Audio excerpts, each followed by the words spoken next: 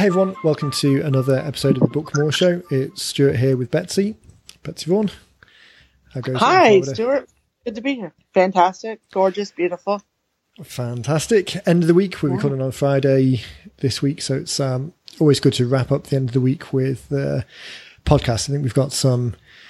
It's always good to get to this stage, having dealt with so many people, particularly this week. It's really seemed to be pretty busy. So lots of examples of helping people through, and we'll try and tie them into. Like we were talking about before we came on board, before we started recording, it has just been, this entire week has been non-stop going, busy. And specifically today for Friday, very busy. A lot of great conversations, about books and potential books. It's almost as if people have kind of surfaced after kind of all of the financial end of year stuff has kind of settled down now. Obviously, we help a lot of financial advisors and people in that space, so they're busy not only with their own stuff, but with client stuff as well. So definitely seems like people are getting to this point in the year and then thinking, okay, I've been thinking about this for a couple of months now, need to get started. I can see some light at the end of the tunnel. So let's make a move now and pulling the trigger to get started, both in terms of jumping on board with us, but also just thinking about a book as a lead generation tool more generally.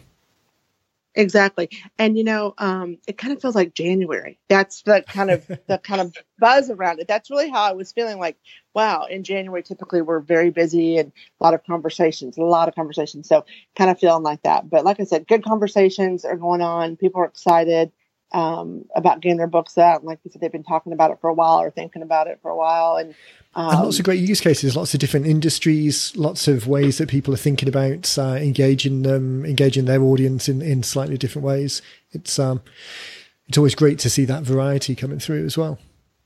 It really is. And I will tell you,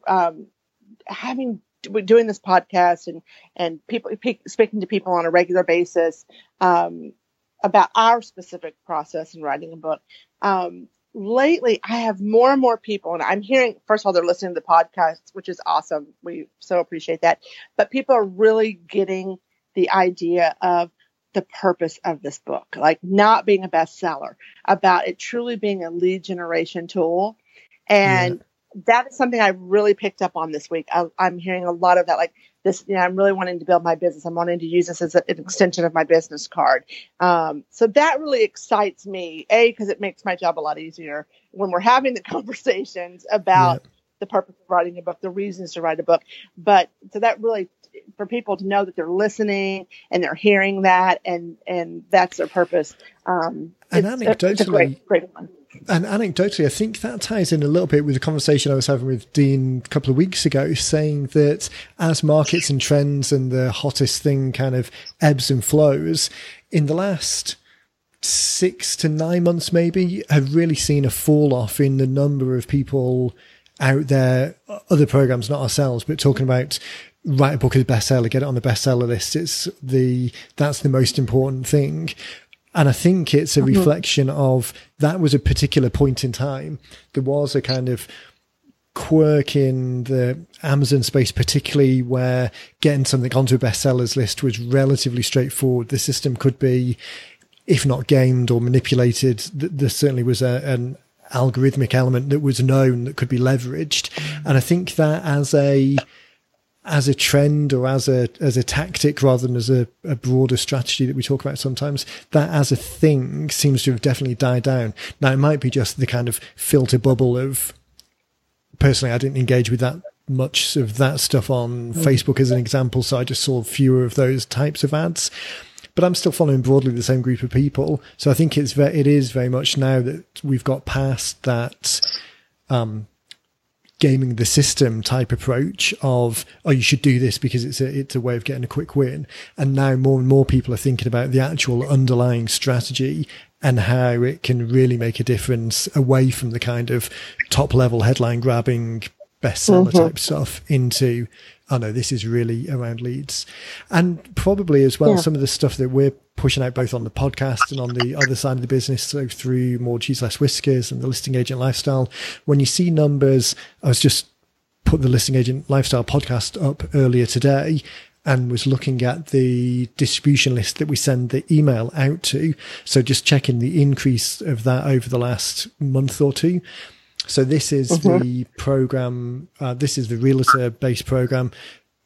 Dean recorded the first episode of the podcast as the kind of listing agent lifestyle manifesto, kind of stating we talked about the different types of books in the past. So there's the type of book that is kind of the declaration type book. It's the stating the manifesto. It's the introducing someone to a topic that they might not be otherwise aware of. So the listing agent lifestyle is that, created from episode 1 of the podcast. We're at episode 17. I just put live earlier today.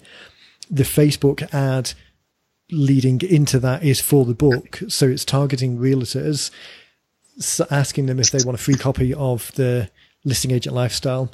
I think from memory, the copy, it's in an earlier episode. I'll try and put a link in the show notes to the episode that we were talking about it specifically. It's about 4 shows back from this. So maybe about episode 49 or 50. The ad copy for that, I think, is as simple as listing agent lifestyle, new book, listing agent lifestyle. The future of real estate is better than you think. Download a free copy. So using that as an example, which more and more people are hearing about and thinking about how it works for them, that's generated just over 3,000 leads in 2 months, less than 2 months. Oh, wow. I think we pushed it live just at the end of January, and we're now March 16th. So 3,000 leads. There's just over 2,500 in North American campaign, and about 400 or so, so just under 3,400 or so in a Canadian campaign. So I really think that as more and more examples are going out, those examples are resonating with people. People are thinking more and more about how they could use it. And I think that's what we're seeing more and more of coming through. Yeah, I think I agree with that. So that's great. It's funny. I was just thinking about that campaign. Yesterday I was talking to somebody about it. So I'm glad to know those numbers and see that kind of success there. Yeah, it's all, as Dean Jackson would say, it's all very exciting. It's very exciting. Just on that, we were trying to think, and one of the shows a couple of weeks ago, we were talking about different examples in different industries. I mentioned last week, if anyone's listening wants to be a guest on the show, then head over to 90minutebooks.com/guest to fill out a couple of details. And we've got quite a list of people now, so we're going to start scheduling those over the next week or two. In fact, I think the first one I've got maybe is next week. So if anyone wants to talk through some ideas of how they can use their book, we're going to talk today about tripping over my words. We're going to talk today about the book blueprint scorecard and mindset number 7, which is beneficial constraints. But in the next episode, we're talking about beyond the book and how to use it. But thinking about that, knowing that's coming up, if anyone wants to jump on a call to strategize how they could use it, whether they've written it already or they're thinking about writing it, then definitely head over to 90minutebooks.com/guest, fill out a couple of detail, name and phone number and what you want to get out of the show. And then we'll schedule something, and that'll be a great opportunity to brainstorm specifically for your business. Right. Very good. Alrighty. So, as I just mentioned, we're going to go through another one of the book blueprint scorecard mindsets today. So we're up to number 7 of 8. We're going to talk about beneficial constraints. So this is really looking at, we've moved past the kind of what you're doing and why you're doing it and where you're taking people. We talked last time really about the content, the leading people from A to Z. So all of the building blocks are in place. So these last 2 mindsets, we want to talk about one of the biggest things we see with people coming to us who have started to do something. So this is around beneficial constraints. And then one of the most common questions we get, okay, now that I've done it, what should I do next? So we don't want another hour-long show, so we're just going to hit one of them this time and one of them next time.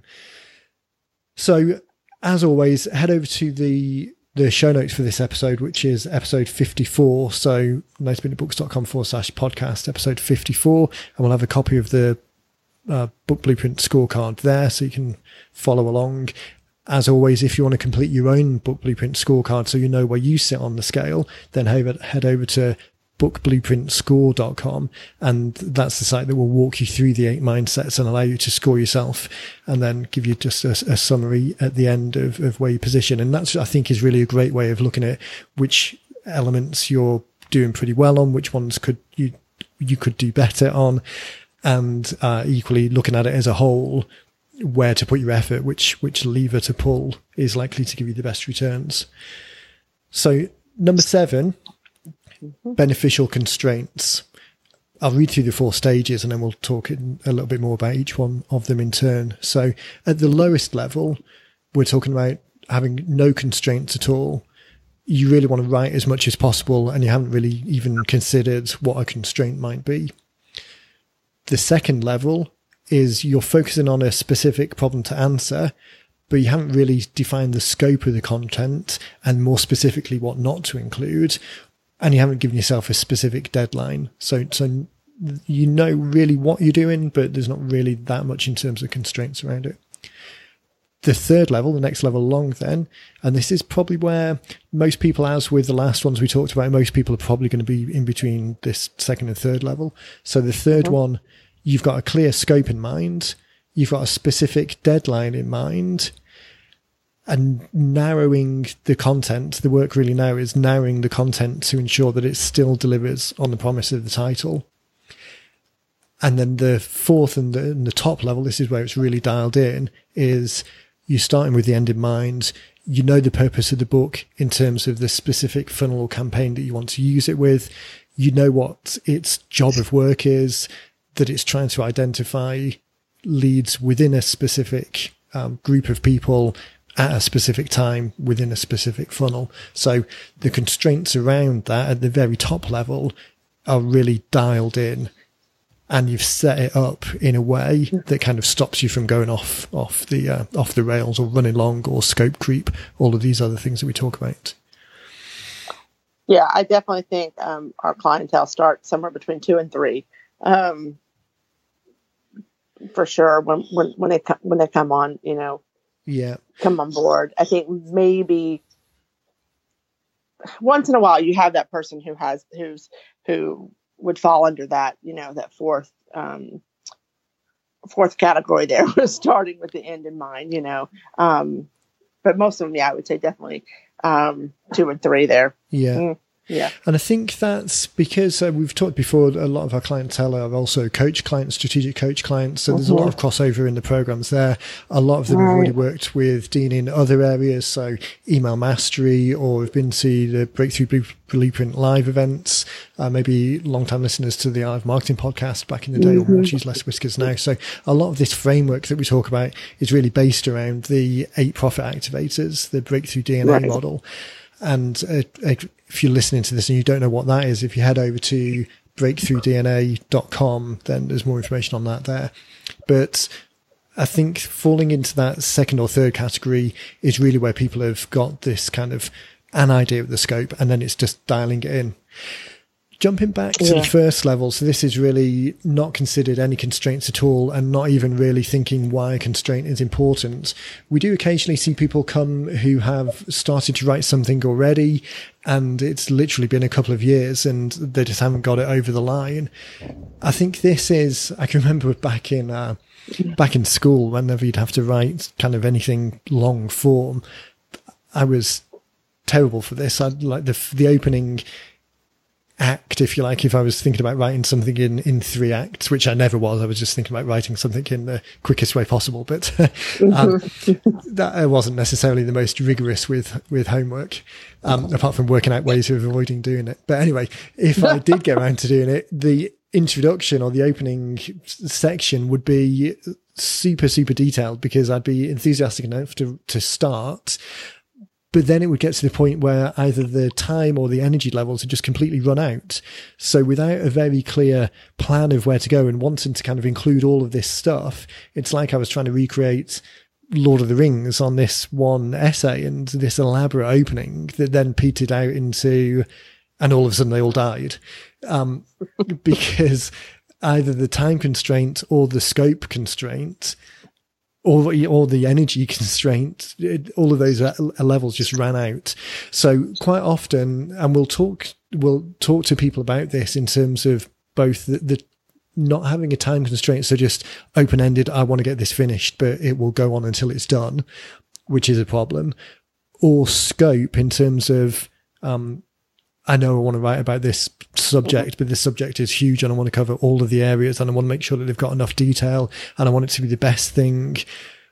We always talk about creating something that's the best thing, but within a certain specifically defined scope so that you're giving yourself a chance without adding these beneficial constraints, wanting to do, unless your job is an author and literally this is what you're dedicating all of your time to do, then this is something you're trying to do in addition to everything else. So really making it the best it can possibly be, but giving yourself the constraints of within this particular set of parameters is the only way that it's going to get done. I mean, I can think of very, very few people who are able to just start writing and then give themselves the discipline to stop without something external or something written or something, a guideline within their own mind of saying, okay, this is it. And then no more. It's interesting to see those ones that do come back and either people that we've been talking to a couple of years ago, maybe, or it's the first conversation that we've had with them, but they do say, oh, well, I've made a start. I've got sort of 20,000 words here. I'm kind of thinking, that's great. That's 2 books straight away or 1 book and a whole load of supporting material, which we'll cover in Beyond the Book next time. Right. The next level, so that's the basic level. If anyone is, as you're listening to this and scoring yourself on the scorecard, if you do score in that first section, the first thing to really think about is jump back to some of the earlier ones. It's quite possible that you don't have a single target market dialed in, or you don't have a specific call to action. You don't know where you're trying to lead them to. And without that start and end position, you could be driving all over the place to get from A to B. So if you are in that position, practical advice there is to jump back to those 2 early ones, and that might immediately start to help. So the next level. That's good advice. That's great advice. Yeah. And I think it is something that we harp on about quite a lot. And sometimes we get feedback about we were talking about this just before we started recording as well. And 2 pieces of feedback are either we're always talking about the same points about single target market and where are you leading people. But as we've said before, we still get all the questions all the time. As soon as people stop asking us or stop mentioning it, then we'll stop talking about it as well. But it's still one of the key things. And the other bit of feedback is you talk too fast. So I'm trying not to do that today. You're doing a great job. Really. Thank you. I was going to tell you. I'm really trying to breathe in between words. It's quite funny. I've got my podcast. I mean, I'm listen to hours worth of podcasts a week, and I've got them sped up to like 1.6, 1.7 times. I wonder if there's a setting where you can go the other way, and maybe people listening need to go down to like 0.7 or 0.8. So I was going to make another point then about that, but I've lost the train of thought.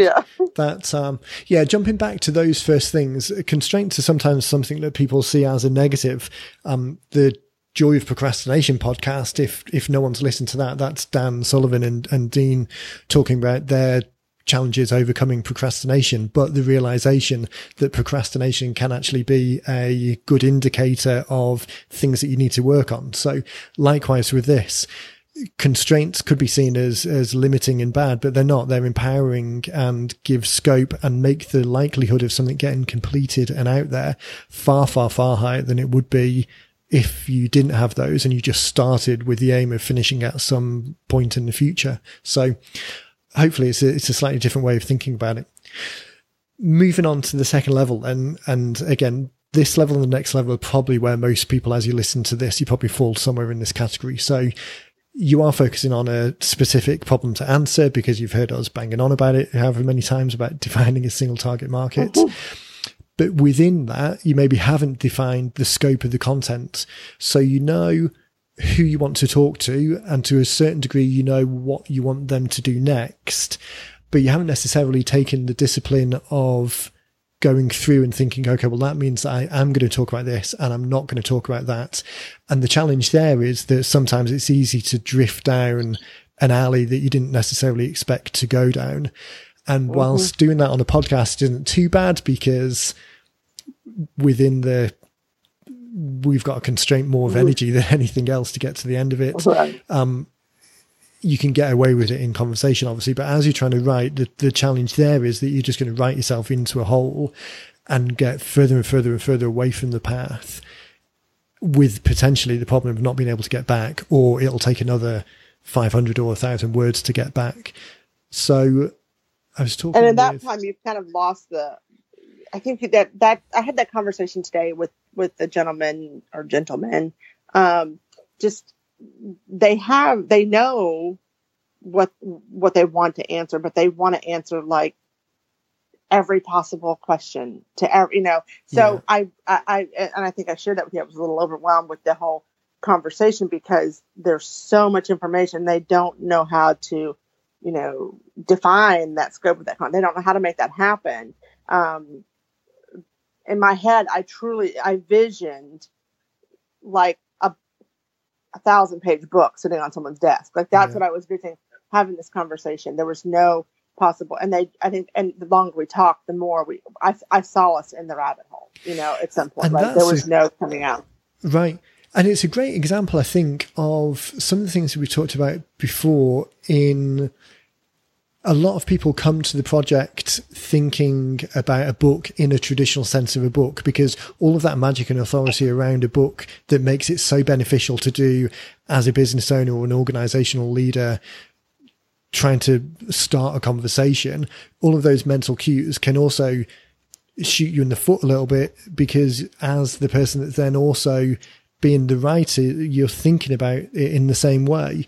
So thinking about making it like a textbook or the authoritative source that's going to answer absolutely everything. Again, if you assess the situation and there's a genuine use case and benefit for doing that, so you actively make the decision to do it, then that's perfectly fine.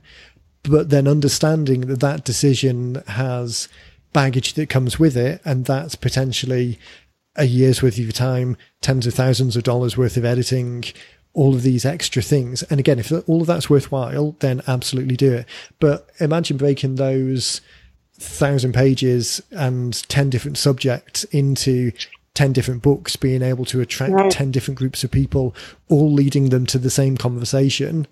Then it's much, much easier, or much more likely, that you'll complete the first one first and then move on from there, rather than trying to deliver it all in this piece. I was talking to a dentist on Monday or Tuesday this week, I forget which, had been referred to us by someone else that's written already. I'm not sure that he'd even seen the website, so wasn't that aware of the bigger picture. Certainly hadn't listened to the podcast and wasn't aware of some of the other program-based stuff that we do. So it was pretty much coming to it, apart from that it was a warm recommendation, was pretty much coming to it as cold as possible from the point of view of the program that we have and the way that we structure it and suggest that it's done. So what I was saying to him was we build through the program from a 30-minute outlining call and then to thinking about the content, because the outlining call is really to get the chapter structure. And the chapter structure is the journey that leads them from the front to the back. So if you are scoring yourself on this mindset in the kind of mid to low second tier, so a score of kind of 4 to 6, then taking a step back for a moment and thinking, okay, I need a constraint around the content. I know it could be anything. I've already dialed in what the target is. I know who I'm talking to and I know where I want them to go to. But even within that, I could still talk about a lot of different things. And then there's a lot of things running parallel to that I could fall into. So the pointer on this mindset, this level of the mindset, is think about the chapter headings first. And the way I described it to the dentist the other day was think of the chapter headings as a slide that you might have in a presentation. So say you've got the opportunity to speak in front of a crowd of these people that you want to be in conversation with. One of the first slides that you would probably put up is bullets of what we're going to talk about. So in that old kind of training mantra of tell them what you're going to tell them, then tell them what you've told them. Similar here, the table of contents is the bullet points that kind of give people the the reassurance that they're in the right place, then tell them in the content, and then tell them what you told them in the wrap up at the end and the call to action. But we were talking about physical books, and we've said on the podcast before many times that the number of books that get read is infinitesimally small compared with the number of books that are bought or people intend to read. So that's why we say the most important piece of real estate is the front cover, because that's what gets them to raise their hand and identify themselves. Right. Then the back cover is the call to action, because most people turn over and flip to the back. The next one after that is probably the table of contents. I think people request a book, particularly this, and again, we're not talking about fiction, but this type of book that's where the cover promises the answer to a question. Ideally, people then don't want to read it. They just want to be able to touch the book and have the answer. It's a bit like the Matrix thing. I would put money on the fact that if you gave someone the option of, okay, you can either request a copy of this book and I'll give you 1,000 pages that you can read, or even 100 pages you can read, or even 50 pages that you can read, or I'll give you a copy of this book and take this blue pill and then all of the knowledge will be in your head. Everyone, 99% of people would go for the second option, because they almost want the answer through osmosis. I've bought the book, I've requested a copy of the book, I want the answer, but goddamn, you're telling me I've got to read the damn thing as well? I mean, people would ideally just want the answer. So the table of contents is a way of allowing a certain set of people, those who are the maybe slightly warmer anyway, who are more likely to take an action, to open it, see enough in the table of contents that it does, that they know it's answering their question, and then just cut to the chase and see what the next step is. So that table of contents really should be the words that are on there. Think about them in terms of bullets on slides in presentations, and then the content that goes in each chapter after that, the kind of the meat that fills up those areas a little bit of the pie, then that is what is in that chapter. That's the extent of the scope that you need for that particular chapter. And as long as you've done a good job of outlining one chapter to the next, chunking it down like that and almost writing each chapter independently of the others. Obviously, you want some kind of coherent story connection from one to the next. Right. But stopping and writing it in that way, which is the same way that we suggest that if people who work with us, we do the outline call. The outline call is really all about creating that chapter structure, because we know when we get on the phone to record that we want to lead you from one to the next, not allow you to. We don't. The way it happens occasionally, but sometimes we'll get on the call and say, "Hey Betsy, that's great. So we're on today to talk about how to run a great school. What would you say are the key important pieces when thinking about starting that journey?" And then 10 minutes later, someone's blasted through all of their content. They've hit on all of the bullet points, said about 2 words on each, and then there'll be a breath, and then we'll think, right, okay, now what? Obviously, I haven't done this a few times. We're good at spotting that, and we step in earlier to try and stop people. But having the main chapter structure, thinking of each chapter independently, having the bullet points below that of specifically the points you want to hit to make sure that nothing's forgotten.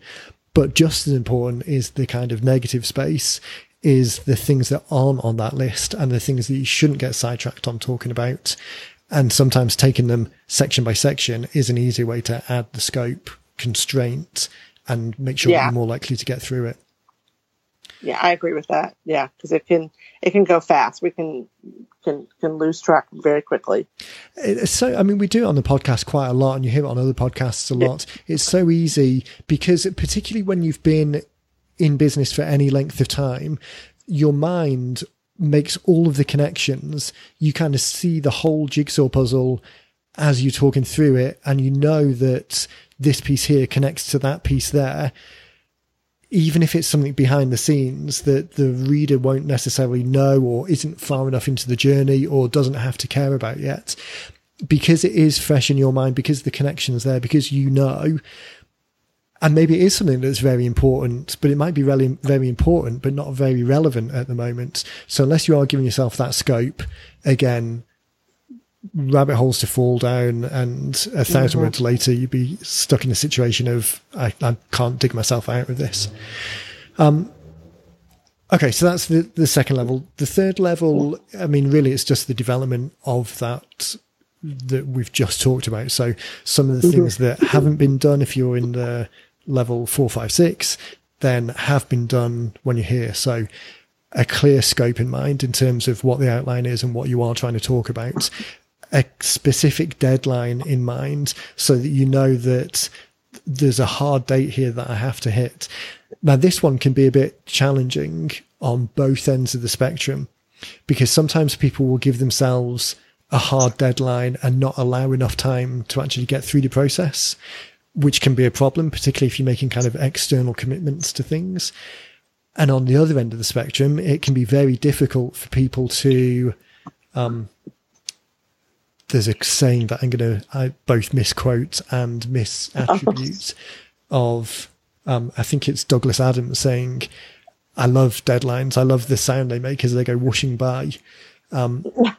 So setting yourself a deadline that is artificial, that is a constraint that you're just putting on yourself, is sometimes difficult as well. So at both ends of the spectrum, a time-based deadline can be a challenge, but without it, particularly on the open-ended side of the spectrum, it can be very difficult not to dial it in. If you know that you've got to hit a particular point in time, that will stop you writing, because otherwise if you don't hit that, then there could be consequences, and I mean they could be real again or artificial.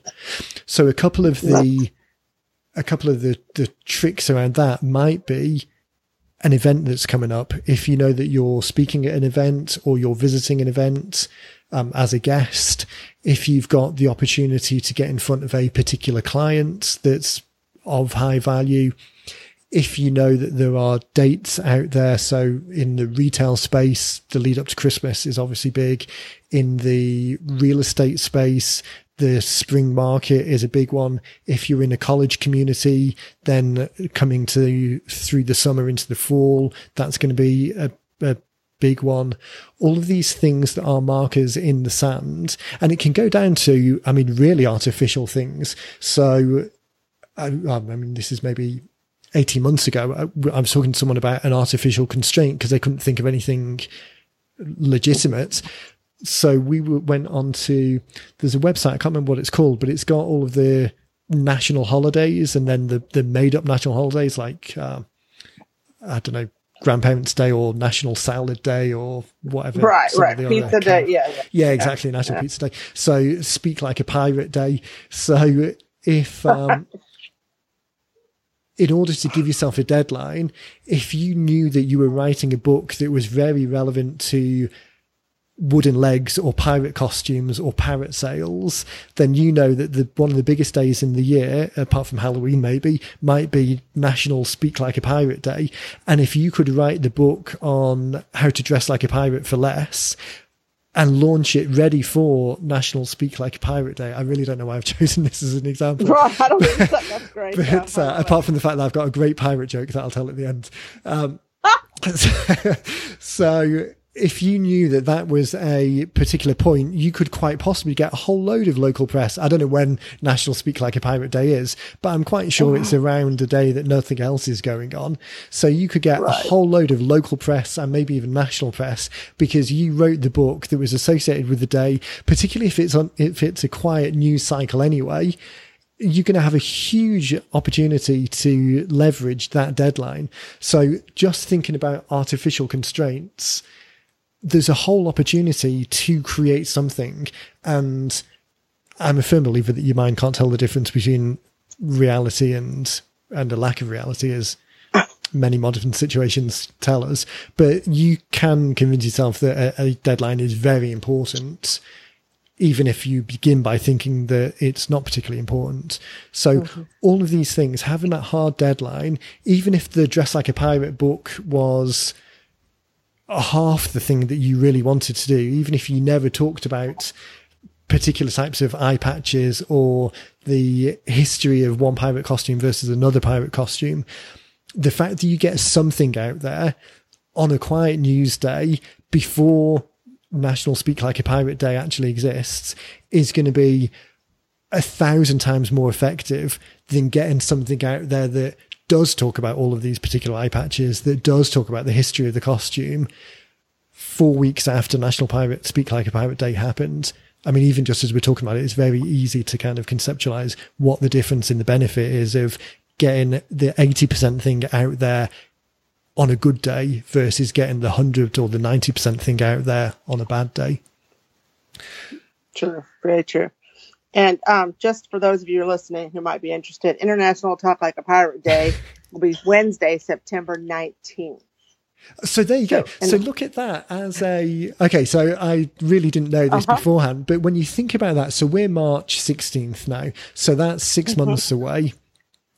If you run if you run any business where that's even remotely important, and assumedly then if you were talking about pirate costumes, then Halloween 6 weeks after that is going to be an important day as well, then the traffic and the interest and the importance and the recognition or the mind share that you're going to get by writing the book, How to Dress Like a Pirate for Less, launching that September the 16th, that's 2 weeks after or a couple of weeks after, depending on where you are, that all the kids are back to school. Everyone's been back to work. Everyone's the kind of excitement or relief of getting back to work has kind of died off. Christmas is still, and Thanksgiving is still a long way away. So being able to grab mindshare in the middle of September for something that is going to precede your funnel for Halloween 2 weeks later, I mean, that's phenomenally more beneficial. Especially when you think about, and I'm really trying not to talk too fast here, but especially when you think about... But you kind of got excited about this. Yeah. There's that passion. Yeah. Because when you think about it, and again, I don't think that we've actually talked to any costume companies about wanting to write a book, but if, as you're listening to this, if you know someone, then feel free to give them this as your idea and look like a genius. As long as you tell them to write the book with us, I guess. But that's... Everyone else is running ads. So I would imagine if we were to look at Google Trends or AdWords or Facebook ad prices in the lead up through the end of September, through October towards November and Halloween, then it's going to ramp hugely as it gets towards that point, because everyone else is thinking, oh man, we're 2 weeks out, we need to start running some ads. So it's going to spike through the roof. If you can steal all of that traffic in the middle of September, when no one else is thinking about it, but people are slowly starting to think about Halloween, or even if they don't come on board in September, if they've seen an ad or seen something that talks about how to dress like a pirate for less a week or two before, there's a huge opportunity to steal that traffic at a time when no one else is doing it.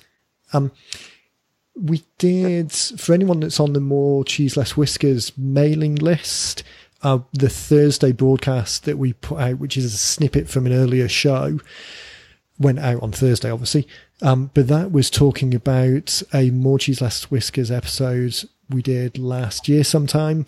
It was a lawn care company, and we were talking to them. Everyone does like the free treatment type postcards and flyers at the beginning of the season in the spring. That's when the majority of the activity goes on, because everyone's starting to think about, okay, spring is coming back now, winter's passing, everyone's starting to think about their lawns, mosquitoes and things like that starting to come out that little bit later. But what if instead of spending exactly the same money, instead of offering a free treatment at the beginning of the season, what if you offered a free treatment at the end of the season? So almost like winterizing your car, or what's another example, like vacation rental homes, summer vacation homes, kind of winterizing them and shutting them down ready for the end of season. There's a certain crossover into lawns, so everyone else is talking about spring and going into it, highly competitive time. If you talked about winter and winterizing and the steps that you can take now to make next year's lawn the best it can possibly be, then there's the opportunity of stealing the customers 6 months before anyone else, because those same people are going to have the same lawns when it comes to spring, but you've had the opportunity to give them a beneficial treatment at the end of the season and continue the conversation with them through the fall, sending them maybe a monthly check-in to say, okay, so now we're going into November. The thing about your lawn that you want to do in November is such and such. We're going into December. The thing you want to do now. So when it does come to spring, everyone else is rushing around looking for new customers, and you're looking to engage existing customers, people that you've already got a relationship with, people who already know, like, and trust you. So this pirate book opportunity to kind of have that artificial constraint is a way of getting something in there to a deadline. It means you're going to get it done. There's a huge benefit of being slightly off cycle to everyone else. And again, I mean, the main thing is trying to dial it now back into this particular mindset. You've given yourself a deadline that means it's much more likely that you're going to hit it, rather than just being open-ended and thinking, well, I don't really have a deadline in mind. That was a great example there. That was a great little rabbit hole, which it's fine to fall into when you're on a podcast because it's only words. So that's mindset 2 and 3, the middle ones where most people are likely to sit. So we'll quickly touch on. Oh, actually, most important thing before we move on. Do you want to hear the pirate joke? Yes, please. This is so silly. Why are pirates called pirates? No idea why. Because they are. Right. Okay. So that'll entertain all of the 3-year-olds listening to the podcast. Okay. That might not make it through the edit, by the way. So if anyone does hear that joke, that has to stay. Okay, that has to stay. Okay. At least people can't see you blushing when you're on a podcast.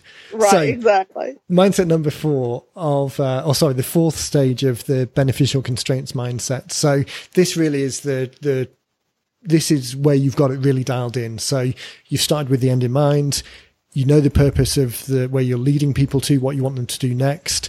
More specifically, you know how the book's going to work in terms of the funnel or campaign that you're using it for. And all of these things tie in together. So you know when you need it for because of the campaign, you know what you need it for because of the target market, you know why you need it because of where you're leading them. You've got all of this scope dialed in, the constraints dialed in of the what it is and the when it is. So that allows you to go back to the outline that we talked about before, the table of contents, make sure that at the top level, the table of contents level, it makes sense. So someone just looking at that one page by itself has a clear understanding of the thing that you're saying, the thing that you're communicating. There's a very clear beginning, middle, and end. At each level below that, you've got a clear constraint about what it is you're talking about. So there's maybe 4 or 5 bullet points within each chapter that are the key things that you want to hit. And that gives you a scope constraint because you've got the discipline and you know that you don't want to go outside of that, because not that it's irrelevant, not that it's important, but it's just not important for this particular thing that you're doing. And you've got the time constraint of knowing when you want it to get out there. So at the top level, all of those things are dialed in. And the outcome of that is not that you can pat yourself on the back that you've scored highly on this mindset, but the outcome is it is 100 times more likely that you're actually going to get it done, rather than thinking, this is something that I should do, this is something I want to do, this is something that I've started, this is something that I've been doing for 2 years and still it's not finished. Dialing it in with the beneficial constraints is really the best way of making sure that this is going to be a project that you're likely to get finished. It will get out there, doing its job of work, collecting leads, starting conversations, engaging existing clients, being a tool that you can give to existing customers as a referral for their friends to give their friends value that automatically or eventually leads back to you, working with complementary non-competing businesses so that you can give them something of value, so that you can spread your message. You can be known as the economical pirate outfit guy or girl. All of these things, none of it makes any difference unless the book's actually out there doing some work and engaging those people. Yeah, that was a lot of great information today. That was quite a lot. I just looked at the clock and we've definitely blown past 30 minutes. Saying that we were just going to do one was definitely the way to go. The idea of a 30-minute podcast just kind of gets thrown out every week. So maybe we should just stop saying it. The problem is this is right. If maybe there's a slight concern about saying it's a 45-minute or a 60-minute podcast, because then we might be an hour and a half in and trying to get it dialed in. Yeah, let's stick to 30 minutes. Yeah. I mean, this is the example though, talking about beneficial constraints. I mean, we don't mind talking. Mm-hmm. I think psychologically we've kind of got the expectation that if an hour is the hard deadline, because that is when it really starts getting long. Leading up to that, the constraint that we put on ourselves for the show is more around energy and subject matter rather than anything else. We know we've got we know that the scope constraint is less important because as the podcast recorded and goes out, there's not additional work that needs to be done to it. Unlike a book, the more you talk and the more you try and put into a book, the more you have to edit and the more you have to make sure that it's cohesive all the way through. So 1 minute's worth of talking in a book sense is 5 minutes worth of effort down the track. So and I think it's worth thinking about constraints in that way, of the relevant constraints and the less relevant constraints. So time, as long as we don't go past an hour, but time is less of an issue here. Scope is, we still obviously try and keep it relatively dialed in at least, but the impact of not being quite so dialed in, there's more of a benefit than there is a constraint or a cost here, because if we talk about things that are slightly broader, then it will give more examples to people, and hopefully as you're listening to this, more of the things that we say will resonate and give you that enthusiasm and encouragement to get it done. Whereas in the book sense, it's problematic because it means further effort down the track. So that's another way of thinking about the constraints as well, and why it's important. It's not necessarily important because of a date or a deadline, or the fact that in your table of contents you said that you're going to do this and not that.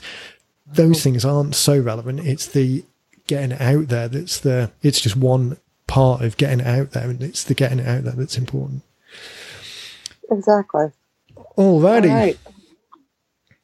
Very good. I was going to say that I'm a bit, I need a drink, so I was going to make some coffee, but we had some good examples today, so I'm a little bit amped up on the enthusiasm of looking for someone that wants to write a pirate costume book now, so maybe I'll need decaf, not nothing else going into the bloodstream. Right. So anything else that we haven't mentioned that you can think about? No, I think we got it. No. I think there's, if anybody's following, I mean, I hope everyone I hear from people that they're listening to this and they've been following along, and somebody was able to quote our purposeful outline conversation today when I was having a conversation with someone. So that's kind of, it's fun. It's great to hear people that are really absorbing this information. And I think this specifically, if you weren't thinking about a book, you're really thinking about one now, I think, and there's a lot of valuable information that we've provided here. So perfect. One of my favorite subjects is beyond your book. Yeah. That'll be great next week. We get that a lot, and I think we'll have a lot of examples. So that one may be close to an hour next week as well. Yeah, you know what? We might need to spin that over a couple of shows. We'll see how it goes. Maybe because there's so many examples as well, and it's so broad. I mean, we've talked about some of them in the past, and they've come up as we've been talking about things, but it'll be good to get them in a specific show. So as you're listening to this, then hopefully it's given you either the motivation to, or some reminders of how you can get this done yourself. Obviously, we think the best and quickest and most successful way of doing it is jumping in and doing it with us. So if this has pushed anyone towards that decision, then jump over to 90minutebooks.com and follow the Get Started link, and we'll be here to guide you through all of those steps of the purpose and the outline and then the content afterwards. To check out the show notes for this, head over to 90minutebooks.com/podcast, and this is episode 54. As I mentioned at the beginning, if you want to be a guest and we can go brainstorm hatch some evil schemes for your book, head over to 90minutebooks.com/guest, or the be a guest link in the podcast section of the website, and then fill in some details and we can get you on. And equally, if you've got any either A, suggestions for the show, something you want us to talk about, or B, questions about the process generally and how your book might come together, or the audience that you can target, then just drop us an email to support at 90 Minute Books, and myself and Betsy both see those and we'll be able to get back in touch and follow up. Sounds good. Perfect. Okay, well, thanks again for your time, Betsy. It's a great show as always, and thanks to everyone listening, and we'll catch you next time. Take care.